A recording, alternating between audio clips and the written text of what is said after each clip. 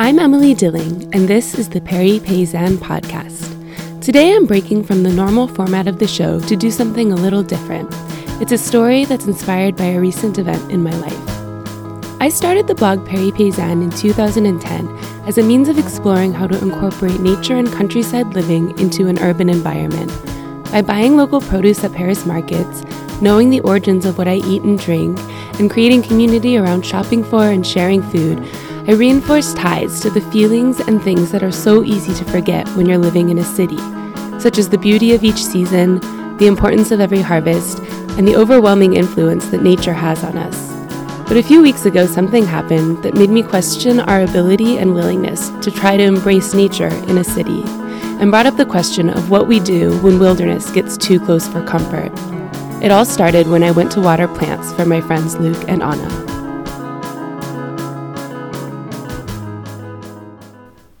I've been friends with Luke and Anna for over 2 years now, and we often help each other out. They feed my cat when I'm out of town, and I take care of their plants and pick up their mail when they're traveling. But my last house-sitting stint turned out to be more than I signed up for.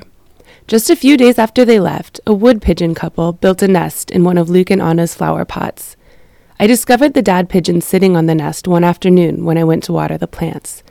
The pigeon was staring at me through the kitchen window, making it very clear that he wasn't going to leave without a fight.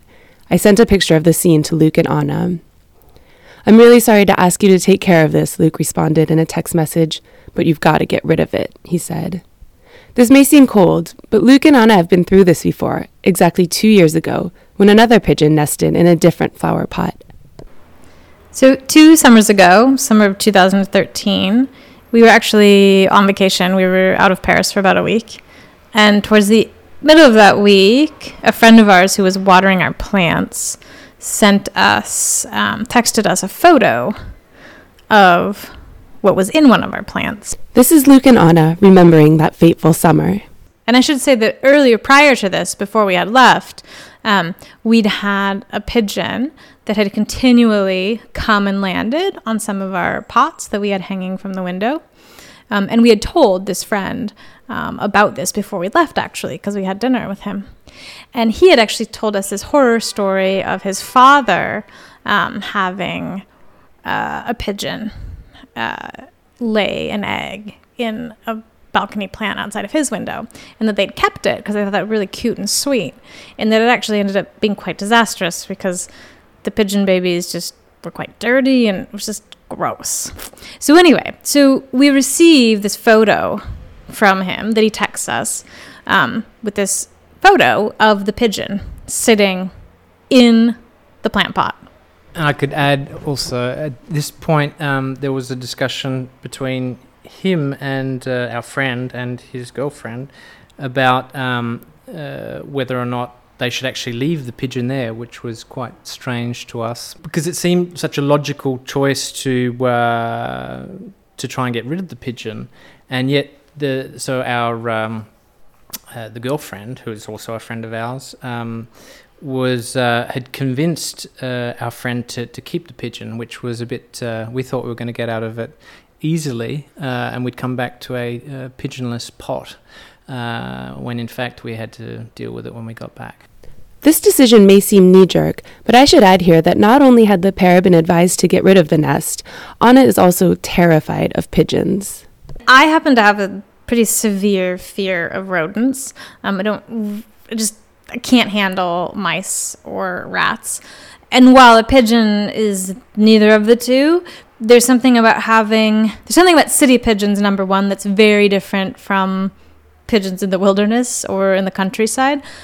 I mean, you see them all the time with their faces just like eating trash. They're in just like the gutters of they're just always around pretty nasty areas. So that doesn't really inspire a lot of confidence when you see a pigeon.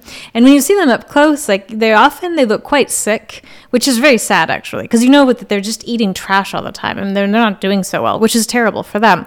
But often on their faces, they'll be a bit they just have weird things around their eyes and their beaks. It's terrible. It's terrible. But all to say that when they're that close to you, then in your window, there's just this dirty thing close to you. And for me, I think maybe that was a bit too close for comfort. The couple hesitated about what to do until they consulted with some friends who are also members of a farm share community they belong to. And I think that we were on the same page about that we would probably need to get rid of the egg, but we weren't totally sure. I think there was still a bit of like hesitation because it's an animal. I'm from the countryside. Luke grew up in a pretty like natural environment, and we both love animals and we love nature. We care a lot about what we eat. Like, I don't eat meat. Luke's 100% vegetarian. Like, yeah, those are things that we care about. So it's not a decision that it would come lightly. And I do remember actually going online that morning and being like, okay, well, I'll just ask the internet. And I remember like all I came across were like the health department in Los Angeles. So like if in Los Angeles you had a pigeon living in your, pots outside your window, you should call the health department. And I was like, well, okay, that's not going to happen because we're not in LA. And I just sort of doubt that anyone in Paris that we would call is going to care at all. But then I remember going to AMAP that evening. So AMAP is the organization for that we take part in, and every week we get to go. It's like a CSA in the States. We get to go and get like a share of a farmer's crop, essentially. So every Monday night we go and pick up our vegetables, with a lot of other people from the neighborhood. So we went, and people were like, oh, you guys are on vacation. How did it go? And we're like, great. We're like, but, because this was on our minds, because we've been thinking about it all day long. We were like, but we have this pigeon that laid an egg. And so this is like a gathering of people that pay money to get locally sourced organic produce. I mean, it's like people that are fairly conscious about how they live their lives and what they eat and care about nature. And every single one of them was like, get rid of it. You have to get rid of it. It's bad, but like you have to get rid of it. There was just like hands down, there was nobody that was advocating for keeping this egg. And so I think we reacted with like, well, okay, if these people that are fairly, caring, nurturing people, if these people are all saying we should get rid of it, then I guess like that's what we have to do. So when this new pigeon showed up 2 years later, Luke and Anna knew what they had to do. Only they didn't have to do it. I did. I responded to Luke's text, telling him I would bring my boyfriend Ben back with me and we would do it together. Yes, definitely get some help from Ben, Luke replied. Any support you can get, you'll need.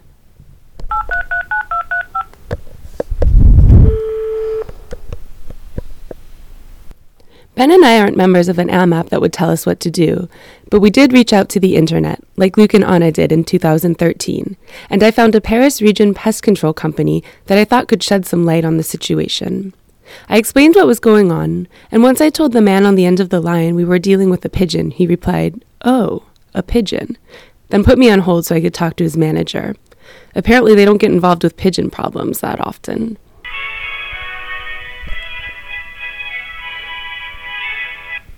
Allô? Oui, bonjour, monsieur. Oui, bonjour madame.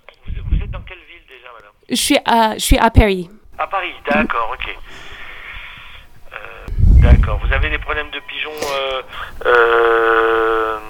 c'est sur le balcon ou c'est sur la fenêtre? C'est sur la fenêtre dans un pot de fleurs.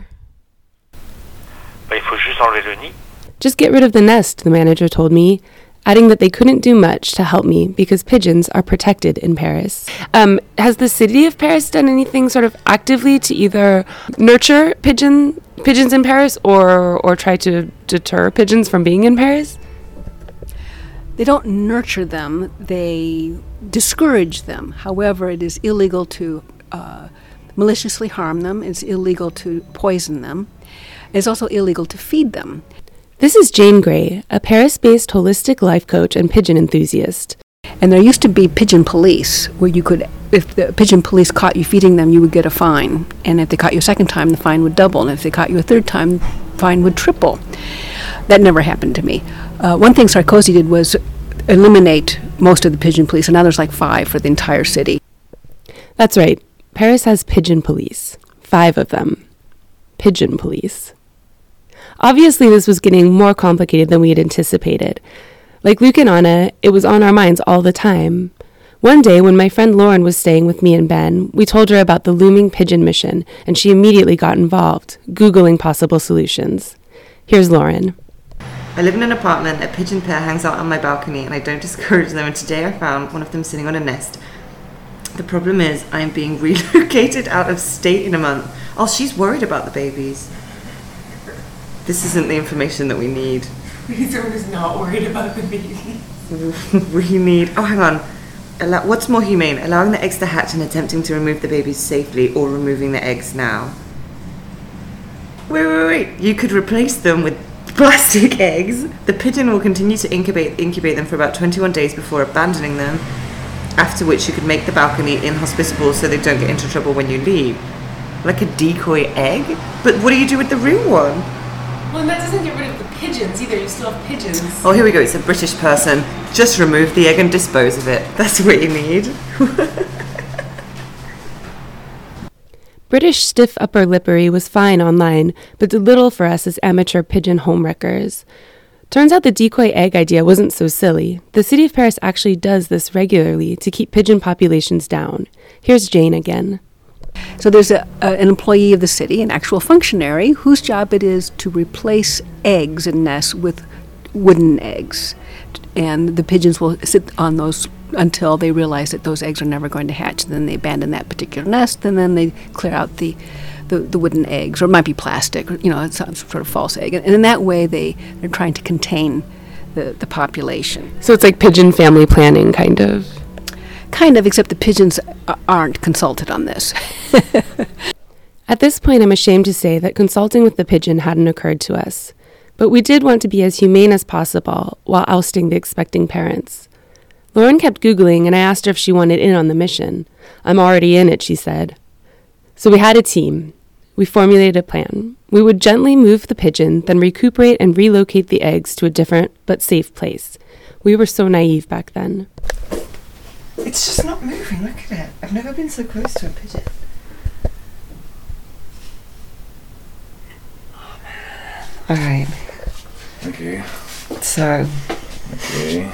I think someone needs to spray and then see if we can get him. See what his reaction is to being sprayed, I guess. Sorry, guy, but you took location in a bad place. It's not about us. This is the three of us, me, Lauren, and Ben, armed with a spray bottle filled with water, an oven mitt, and a microphone. Oh, it breaks my heart. Oh. I know. Respect for the pigeon. He's like, you can spray me all you want. He hasn't even moved. This is horrible. He's protecting him. Okay. I am a murderer. You're not. Nobody's dying. Not. Nobody's dying. We're trying to help them. He's waterproof. Oh my god, that's horrible. I am a murderer, Ben said, and that's how we all felt. None of us expected to feel this awful. Apparently neither did Luke and Anna. I think I'll remember the remorse for the rest of my life. It's terrible how guilty you can feel for doing something that, of course, there's a choice, but you didn't really feel like you had that much choice to do. As everyone tells you have to get rid of it, and we tell everyone else you have to get rid of it if it happens to them. But yeah, it's probably also because we humanize it a lot, but I think that's a natural thing to do. After we did that and we came back upstairs, I was in the kitchen and I was washing dishes later, and I looked up, and the two pigeons, they had flown up to the ceiling of the building, sort of on the other side of the courtyard, and they were just sitting there, and they were just looking at our apartment for like the entire evening.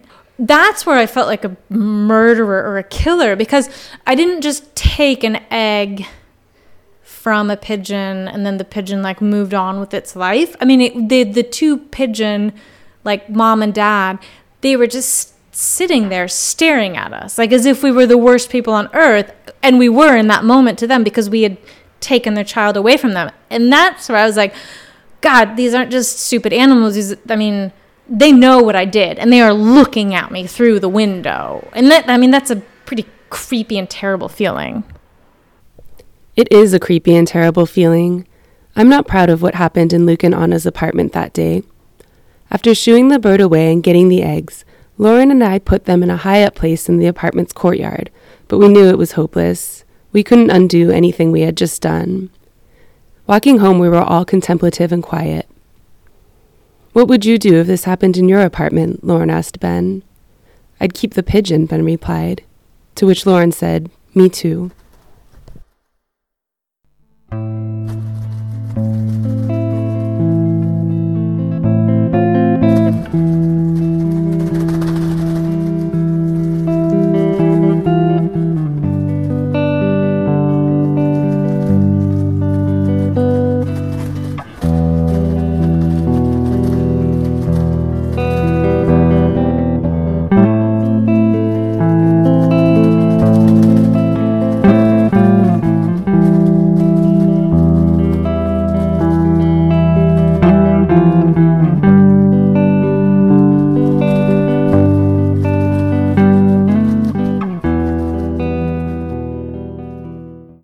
There are some people who do keep pigeons, like Jane Gray, our pigeon enthusiast from earlier in the podcast.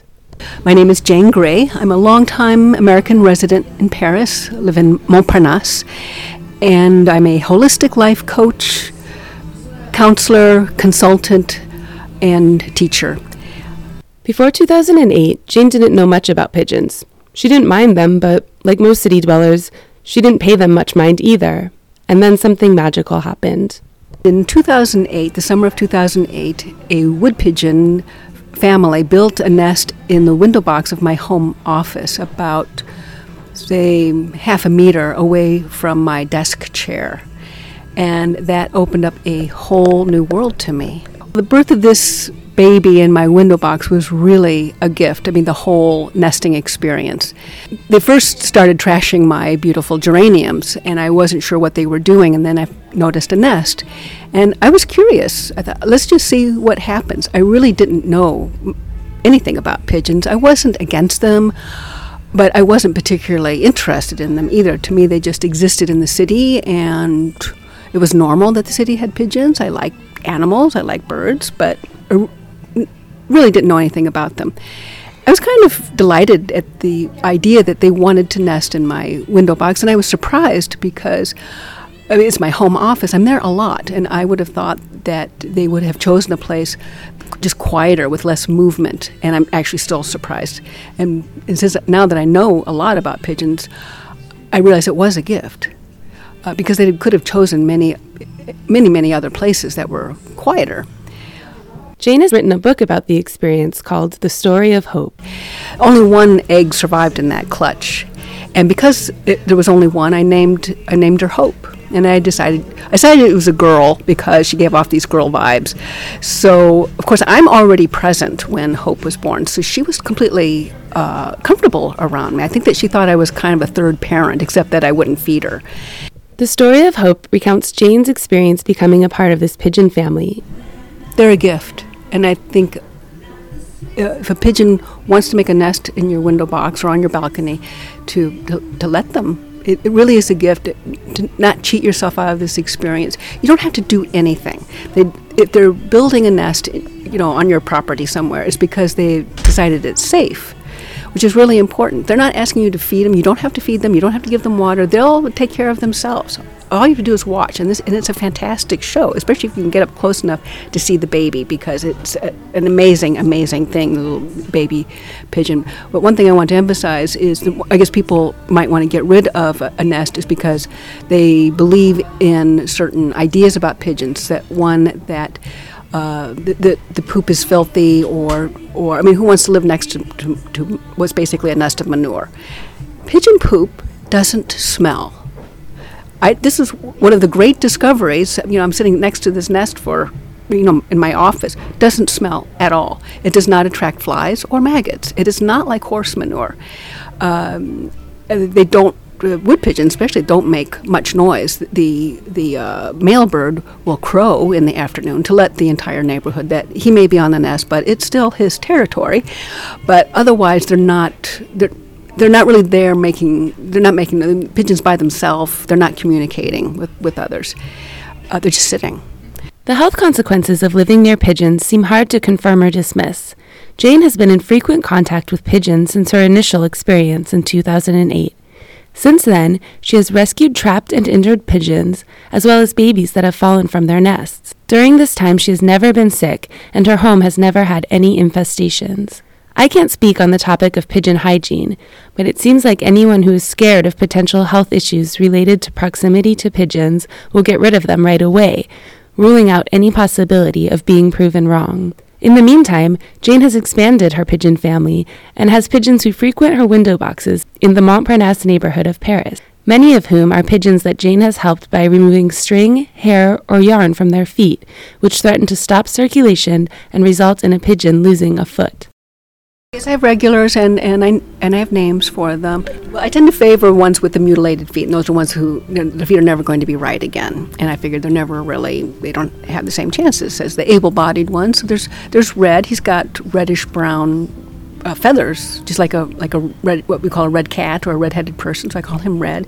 His wife also has mutilated feet, and I call her Twinkle Toes. Just since May, I rescued a couple pigeons at my windows, with the string injuries, and one actually lost he came back, and one day he came back and one foot was gone, but I knew it was already sort of like beyond help. But otherwise, if I hadn't helped him, he'd have a dead foot hanging off another foot because his feet were tied together. I mean, it's just... So anyway, he's so sweet. I named him Hector after the pirate in Pirates of the Caribbean, only has one leg. And so that's Hector. And then there's Mr. Oak, also with, he's doing really well. I'll have to even look at him and see if he's the bird because he's recovering so well. So I named him Mr. Oak after the character in a film called Far from the Madding Crowd, because in the film, Mr. Oak keeps going away and keeps coming back, and that's what Mr. Oak does. Rescuing and taking care of pigeons has changed Jane's life. It's made the city a more beautiful place, she told me. I feel like anywhere I go in the city, I see friends. I know they're not my friends, but I see pigeons, I feel love and affection and tenderness. I just love them. I learned to love them. I can identify with this. While out and about in the city, you often see Parisians walking their dogs, and it's fun to see their friendly, smiling faces. I love animals, and I love interacting with them. But one thing that strikes me when I come back to the city after spending time in the countryside is that our wildlife is so different. It's not wild at all. It isn't rare to see ladies walking around with dogs in their purses, or older women carting their dogs around in market caddies. These animals aren't wild. But pigeons are another story. They were wild, and we brought them to the city. In the 21st century, there was a whole industry devoted to producing and collecting pigeon manure to use for France's crops. Armed guards were even stationed outside man-made pigeon houses to keep people from stealing pigeon manure. Pigeons represent a very real legacy of when cities still depended on local agriculture and crops. The pigeons stayed, and the agriculture got outsourced. And both are now victims of urban sprawl and the devastating effects that humans have had on our environment.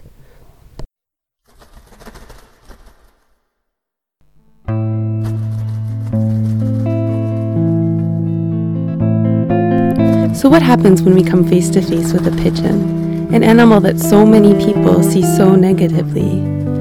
In my experience living and researching this story, something changes when you make contact with a pigeon. Nearly everyone I talked to about this story or for the story had a negative idea about pigeons at first. And then when they hear what we did or participate in what we saw, they soften, they change.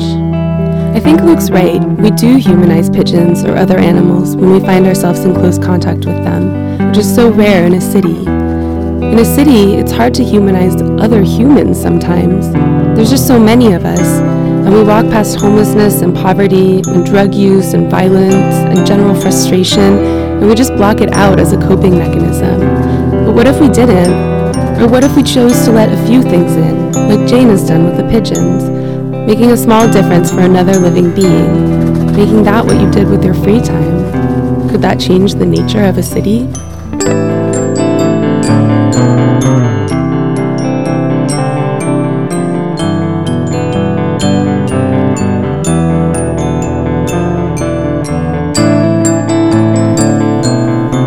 Special thanks goes out to everyone who helped make this podcast possible. Thanks to Lauren Powell for being a team player, and to Ben Nero, who not only wrote the theme song for the podcast, but also wrote a special song especially for this episode. It's called called Ode to the Pigeons, and you're listening to it right now. Thanks to Luke Revel and Anna Brones, and thanks to Jane Gray for sharing all her knowledge and personal experience with me. You can learn more about Jane and the work she does by visiting hopeinparis.com. Check out perrypaysanne.com for a backlog of past podcasts, as well as information on my forthcoming book, My Paris Market Cookbook, which will be published in September, but is available for pre-order now. Check it out if you want more stories about amazing people doing amazing things in Paris. And don't forget to tune in next time to the Paris Paysanne podcast.